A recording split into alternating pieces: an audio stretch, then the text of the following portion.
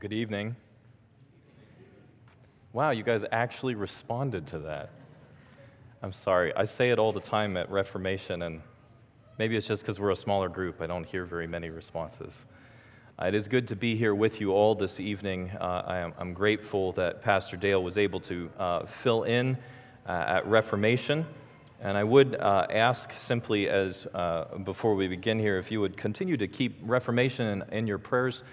We are growing slowly and steadily. That's the way church planning works.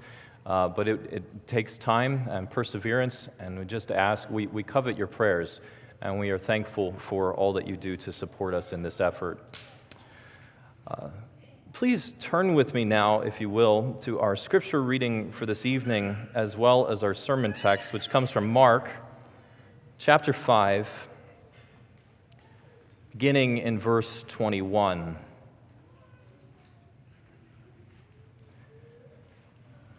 Mark chapter 5, beginning in verse 21. Scripture reminds us that the grass withers and the flower fades, but the word of our God stands forever. May we give our attention to it.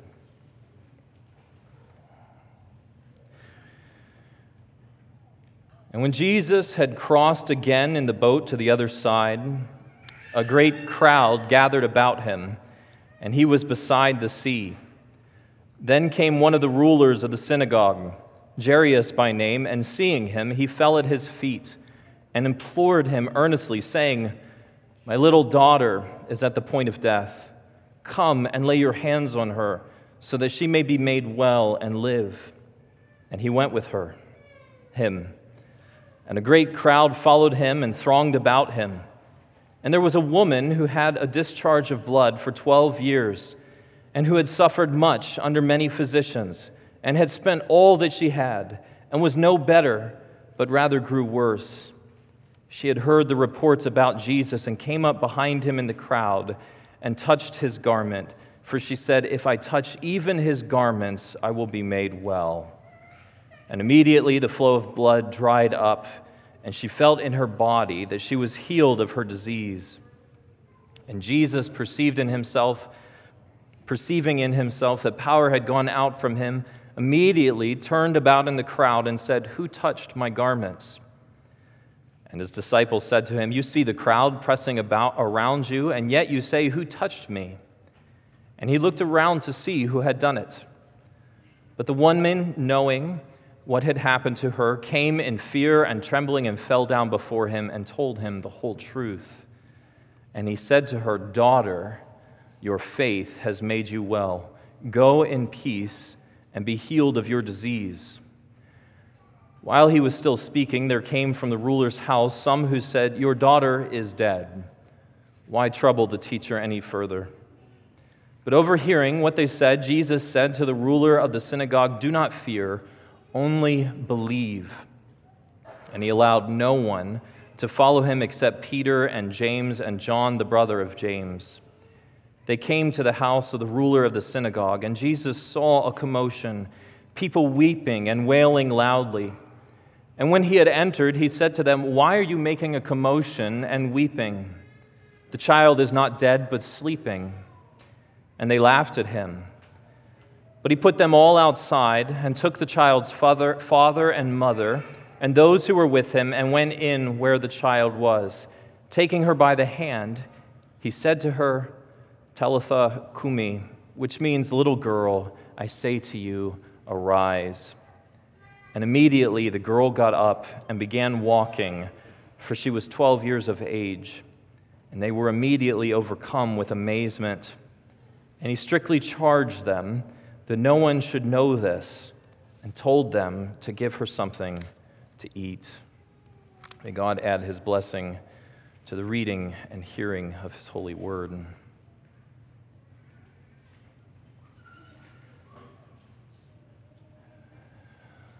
Zechariah 9:9 reads, "Rejoice greatly, O daughter of Zion.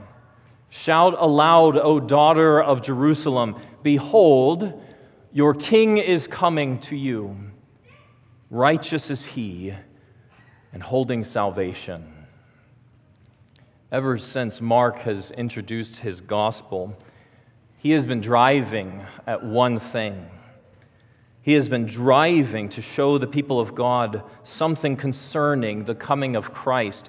Mark has a story that he wants to tell us concerning who the Christ is and what his mission is and why he has come. And that is namely that Christ, in the God-man, that God has come to Israel. And in his coming, Christ has come to restore the people of God, to restore Israel, who has found themselves long under a curse. And this one has come to deliver them from their bondage and from the curse and ultimately from death itself through the coming of a king who holds righteousness and salvation in his hands. Over and over and over again, Mark drives at these particular truths, something that you see even in the last two scenes within this very chapter of chapter 5, where Christ calms the wind and the rain. He does so in order to show the people of God not just that he comes with power, but that he comes with power to save and to deliver his people through the watery grave that would lie over them. He comes to deliver his people from certain death safely to the other side. We've seen Christ or heard Christ in the previous section take on an army of demons as he speaks to the man who is consumed with them, with legion, in order to free one Gentile man from death's hold that is over him. And now we come to this third scene in Mark chapter 5 with two women, typically those who get ignored in ancient accounts, but two women who are not well. And the question is, why is Mark telling us about these particular women? What is it that he wants to draw our attention to? I mean, how does this fit in with the big picture narrative that Mark is unfolding for us, which he never does abandon, concerning the restoration of Israel? Well, the first thing we see to that end this evening is an ill daughter. An ill daughter. Christ has returned to Israel from the other side of the sea, where he has briefly been on a very short detour to deliver this one man of the Gentiles and to set him straight and to deliver him from the bondage of Satan. And immediately upon his return to the other side, immediately upon his return back to being with the people of God, the crowds press in upon him as they did before he left. The scene is very much the way that he has left it, and they are pushing in upon him. But this time, one of the significant differences that takes place is we see a man come out to meet with Jesus who would have not come out to meet him before. Jairus is a man, one who was a ruler within the synagogue, a man who would have been a prominent figure in the town, who would have overseen the religious life of the community, who would be responsible for the worship of the synagogue and organizing speakers and so on and so forth. And so because of this, we get the idea of who this man is, just because of his status and his place within the synagogue, that he is fully aware of who Jesus is. He knows who this one is that is before him. And as a religious leader, he would have been very well informed about his existence. He would have even seen him teach in the synagogue in Mark chapter 1, where Jesus casts out a demon-possessed man within the walls of the synagogue. But Jairus, most likely, though he knows of his existence, and though he is fully aware of this man, he most likely would have kept Jesus at a distance. Or even would have been a man who would have condemned Jesus, as we've seen many of the scribes do already in the Gospel of Mark. But because Jesus is a wild card, we don't know what to make of this one who comes declaring that he is the Messiah, that he is God in the flesh. What do we do with him? And so the easiest thing for the religious community to do is to either condemn him or to step aside and ignore him altogether. But now, everything's changed for him.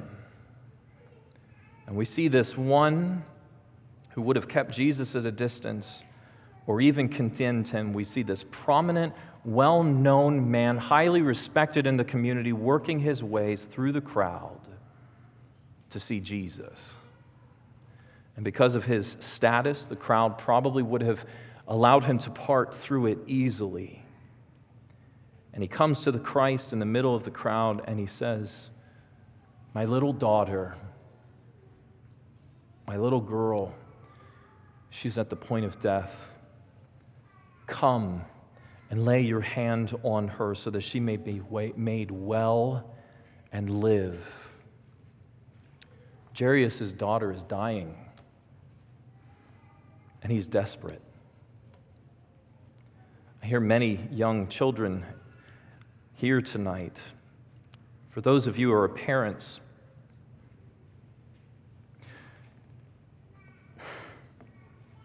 I have 2 little girls at home. You know to what extent you would go to in order to keep your child alive. But what happens on the day that you hear the words, "It's cancer and it's terminal, and your little girl won't make it for more than a few weeks"? What do you do when your little girl's life is on the line? And so Jairus, at the end of his rope, knowing that this power of death that is being held over her is something that he has no power and control over, Jairus has now turned his eyes to the one man whom it is both rumored and whom he believes can do anything about it. And Jesus hears his request, and Jesus has compassion upon him. Our Lord Jesus, he is a compassionate Lord. It's one of the most beautiful things we see about him as we see his character revealed to us over and over. In his humility in coming to this earth to redeem a people to himself, in his dealings with humanity, his compassion overflows from a heart of compassion. And it says Jesus hears him and he goes with him. But you'll notice 2 things complicate his going to deliver Jairus' daughter and to make her well. First, the whole crowd goes along with him. Jairus has said, "My 12-year-old girl, my daughter, she is at the point of death. It is not far off. She is on death's doorstep." And now Jesus, as he departs with Jairus, the whole crowd that has been around them, that has heard this request, decides to move with him in hopes of seeing something wonderful take place, which is just slowing the whole process down. It's like an ambulance trying to make headway in congested downtown traffic during rush hour. All this man wants, who has come to meet with Jesus, all he wants and all he desires is haste. Jesus has to get there before it is too late. I mean, you can sense the desperation in this man, and already coming to this man who the rest of the religious community is looking at sideways at, and yet he has come before him wholeheartedly saying, "Please deliver my girl, make haste," and everything is slowed down by this crowd that is pressing in upon them. I mean, if you've ever attended a concert and tried to move through that particular crowd, you understand the scene that is being painted here. It's not something you make quick headway through. When suddenly we come to the second of Jairus' problems, when we come to an unclean daughter. An unclean daughter. In verse 25, we are introduced to a woman who is quite a contrast to Jairus and his situation in life. Whereas he is at the center of prestige and at the center in the community where he is well respected and looked up to as a religious leader, this woman is an outcast. The text tells us that she has been hemorrhaging blood for 12 years in such a way that it has not led to her death. In other words, not to be too insensitive, this bleeding has come from her menstrual cycle, and it has not stopped. But people of God, what does that mean for her especially? It means that she is unclean. According to the Levitical law of Leviticus chapter 15, verses 19 and following, during the time of a woman's menstrual cycle, she is defiled. During that time, she is considered unclean, and anyone she touches is unclean as well. And so you have to recognize the situation that this woman is in because of her uncleanness. When you are unclean in the Jewish community, you are set outside of the community. You are set apart from the life blood of the community. You are separated from the religious community. You are not welcome in the walls of the temple. You are not welcome in the synagogue. You must remain outside. She has been separated from her family, from her friends, from people who would have known her well because of her uncleanness. If you think about it, her family surely would have loved her, but if she had a husband, anytime he encountered her or interacted with her, he would have been made unclean as well. Children would have had the same situation. And so you have to recognize the situation of this woman, that in many ways, her life is one that is as close to being a leper as she can get. She is perpetually under the shadow of this curse of uncleanness and even death. And that may seem like extreme language to you, but I assure you it is not. She is an outsider now. She's an outcast.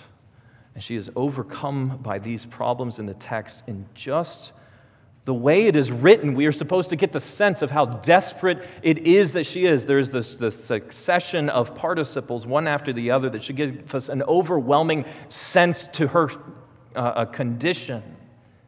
Having had a discharge of blood for 12 years, having suffered under many physicians' hands, having spent all that she had, having gotten no better, but actually having gotten worse.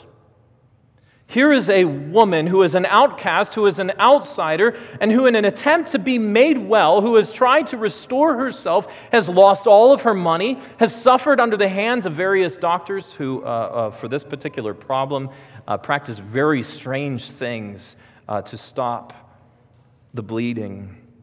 Like one of their practices was to inform the sick person to carry around a barley corn that had come from the droppings of a white donkey.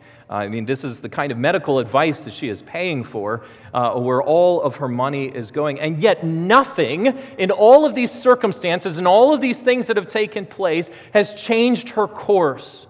In fact, she only seems to be getting worse.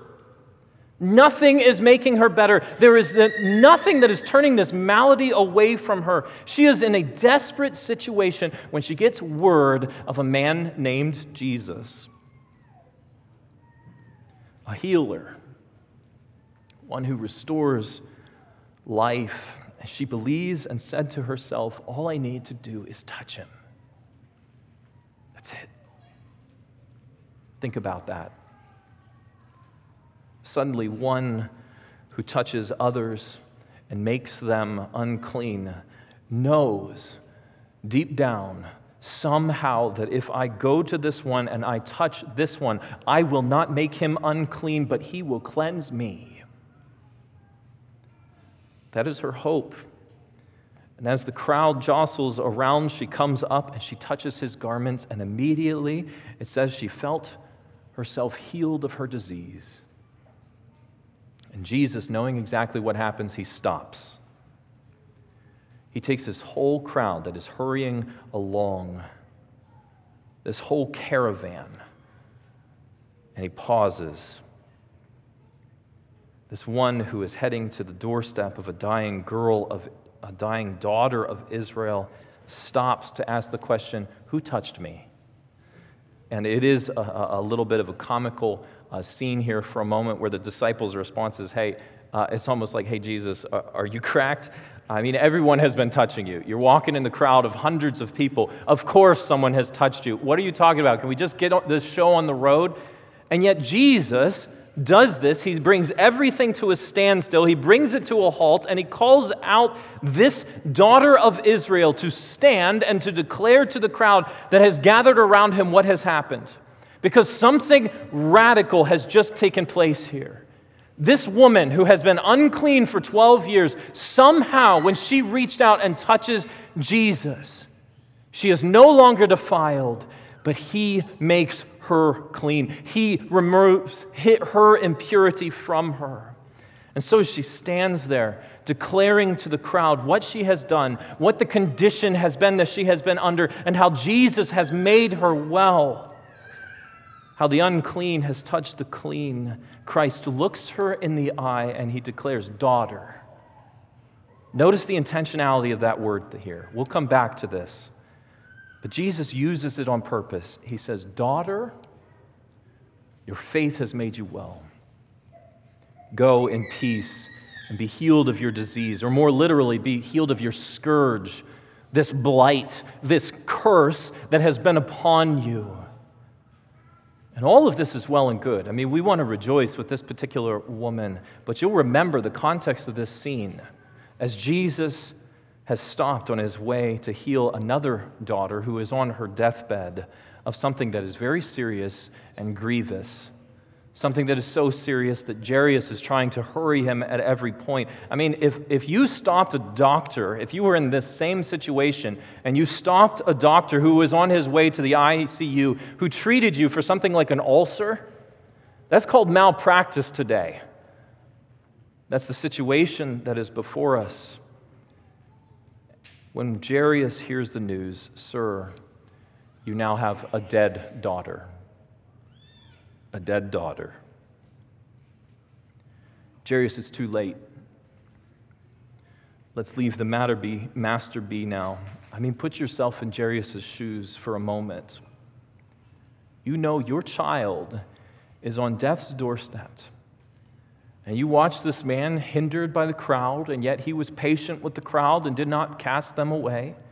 Now you watch this man stop to heal a woman who bled for 12 years, who put everything on hold for her to be able to proclaim and tell her story to the crowds. All the while, precious time is slipping by until suddenly it's too late. For death has had its victory over her, and she's gone. But Jesus turns to Jairus and says, "Do not fear, only believe." What is it that Jairus is supposed to believe? Well, what is it that he has just seen? He's just witnessed this woman who has suffered for 12 years, that her faith has made her whole, and he is now to believe in this one who can heal, because he just witnessed the healing of this particular daughter who suffered for 12 years, calling her daughter, being brought out from under the curse, raising her from a living dead into a healing that is wholeness and completeness. And now Christ can go to his house and meet his 12-year-old daughter and make her whole as well. And the question is, Jairus, can you believe these things? Jesus, in essence, is saying, as one minister describes it, "My unclean, dying daughter is now whole and at peace." What will happen to yours if you only believe? And they go to the house where you'll notice Christ sends the mourners away. He sends them away, those who are outside who are weeping. And he takes this child, he takes this 12-year-old daughter of Israel by the hand. Again, just like the bleeding woman, he touches this one, who when death comes upon her, death would have defiled her, she would have been unclean. He touches this one who in death is unclean, and he says, "Little child," or little infant even, "little lamb, I say to you, arise." And this one who has been under the curse of death arises and lives. Now, people of God, what is it that we are to see here? What is it that we are seeing take place? I mean, these two stories are getting at the same thing for us to see. There are just too many coincidences for us to treat these as separate accounts. Both have 12 years mentioned in connection to them. Both are daughters. Both are female, both unclean, both touched by Christ and made clean, both made whole, and both brought out from under the curse of the affliction that they had been under. What is it that Mark would have us see here about the Son of God? You see, people of God, what he is declaring here for us is that the daughters of Zion are being restored. The daughters of Zion is a phrase that you will find less than 20 times in the Old Testament, but it basically refers to the house of Israel. The house of Israel is being restored. Remember, this is one of Mark's overarching and main premises as he considers who Christ is and what it is that he has come to do. He has come to restore the people of God, the house of Israel. Because Israel has been under a curse, they have been under affliction. And if you don't believe me, go back and read Deuteronomy 28, where God says, if you obey my word, O Israel, here are the blessings that you will receive. And here are the curses if you disobey. And then read all of the maladies that are declared will come upon them. And then the maladies that Christ encounters, those oppressed and in bondage to demons, those who have illnesses and maladies that do not leave them, the children die young. These things are part of the curse, and God's people are under a curse. In fact, it is the very curse of sin and death that binds all men. And now Christ has come. And now we cry out with Zephaniah from chapter 3, verses 14 through 19. Sing aloud, O daughter of Zion. Shout, O Israel, rejoice and exult with all your heart, O daughters of Jerusalem, for the Lord has taken away the judgments against you. He has cleared away your enemies. The King of Israel, the Lord, listen to this, is in your midst, and you shall never again fear evil. On that day it shall be said to Jerusalem, fear not, O Zion, let not your hand grow weak. The Lord your God is in your midst, a mighty one who will save, who will rejoice over you with gladness. And he will quiet you by his love. He will exalt over you with loud singing. And I will gather those of you who mourn for the festival so that you will no longer suffer reproach. Behold, at that time I will deal with all your oppressors, all of them. And I will save the lame, and I will gather the outcast, like the woman we just saw a moment ago, and I will change their shame into praise. You see, people of God, Christ, the King of glory, he has come to deliver his people from the curse of sin and death. He has come to bring forth new life. He has come to deliver and redeem the outcasts, the defiled, the unclean, those who have no business in the religious communities. People of God, what is it that Isaiah 64 declares about us, about God's people? It declares to us about you and I. It tells us that we have all become like those who are unclean, and all our righteous deeds are like polluted garments. Literally, in that text, our righteousness, our good works before him have become as menstrual rags. But when Christ comes, the King of glory, he comes to restore the people. And when he does, Isaiah 65, the very next chapter, tells us that no more will be heard the sound of weeping. Remember what he did with those mourners? He sent them away. And no more shall there be an infant. Remember, that is the very word that Mark uses to describe the 12-year-old girl. No more shall there be an infant who lives but a few days, but a young man shall live to be 100. Christ has come to restore his people. Why is it that all of these things come about? Because the Son of God is here. The King of glory, who holds salvation in his hand. He is in their midst, a mighty one to save you, who is gathering the mourners and the outcasts and turning our joy into our shame into joy.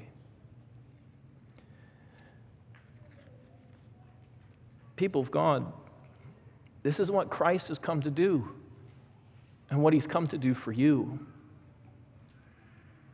He's come to cleanse you of all your unrighteousness. He's come to cleanse you who are considered outcasts, the freaks, those who are not fit for the people of God, and He is drawing you to Himself, that you may enter into the very presence of the living and true God. And people of God, may we rejoice in the work of those one who has come to undo the curse. But He does come and undo this curse at a great price. For there is a cost to this cleansing, to bring men or people from death to life. And that cost is His own life, who lays His own life down as a ransom for many. People of God, may we turn to our Christ, the Son of the living God, our Redeemer, and praise Him for restoring us to newness of life, for drawing us who have been unclean and unrighteous all our days, even at the best of our moments. May we praise and rejoice in Him who has drawn us into the presence of the living and true God through His death and through His resurrection. For people of God, He is the only way that we will ever enter into the presence of the true God. For without Him, without this one who touches the unclean and makes them clean, we are all lost under the curse of sin and death. Therefore, may we rejoice at this great King of glory who has descended. Rejoice greatly, O daughters of Zion. Shout aloud, O daughter of Jerusalem. Behold, your King is coming to you, righteous and holding salvation. Amen. Let's pray.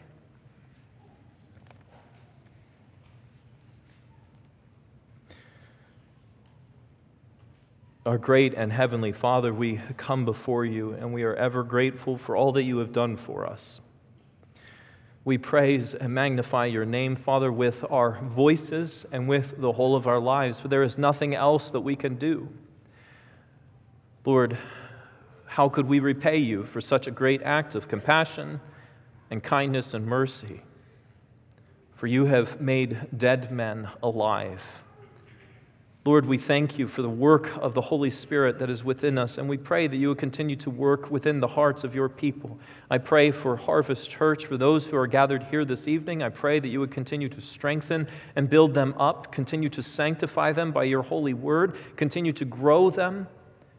Father, conform them more and more into the image of Christ. And I pray, Father, that even as we prepare to depart from here and return to our ordinary vocation, back to our ordinary lives, we pray, Lord, that you would cause us to turn our eyes to the heavens from where our help comes from.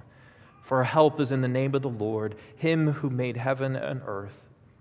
Pray, Father, that you would continually remind them of the glories of the gospel of Jesus Christ and all that He has done for us, in order that we might live, in turn, lives of thanksgiving before you. Father, we pray that you would help us to cast off the sin that so easily entangles, and help us to run the race that is set before us. Help us to walk according to the calling by which we have been called, for we cannot do these things apart from your mercy and kindness. Lord, we come before you, and we are grateful for Jesus, our great high priest who intercedes on our behalf, cleansing us of all unrighteousness. And we praise you for him, both now and even as we sang earlier, forevermore. We praise his holy and magnificent name. In Jesus' name we pray. Amen. People of God, please rise now as we sing together hymn number 457, Come Thou Fount of Every Blessing.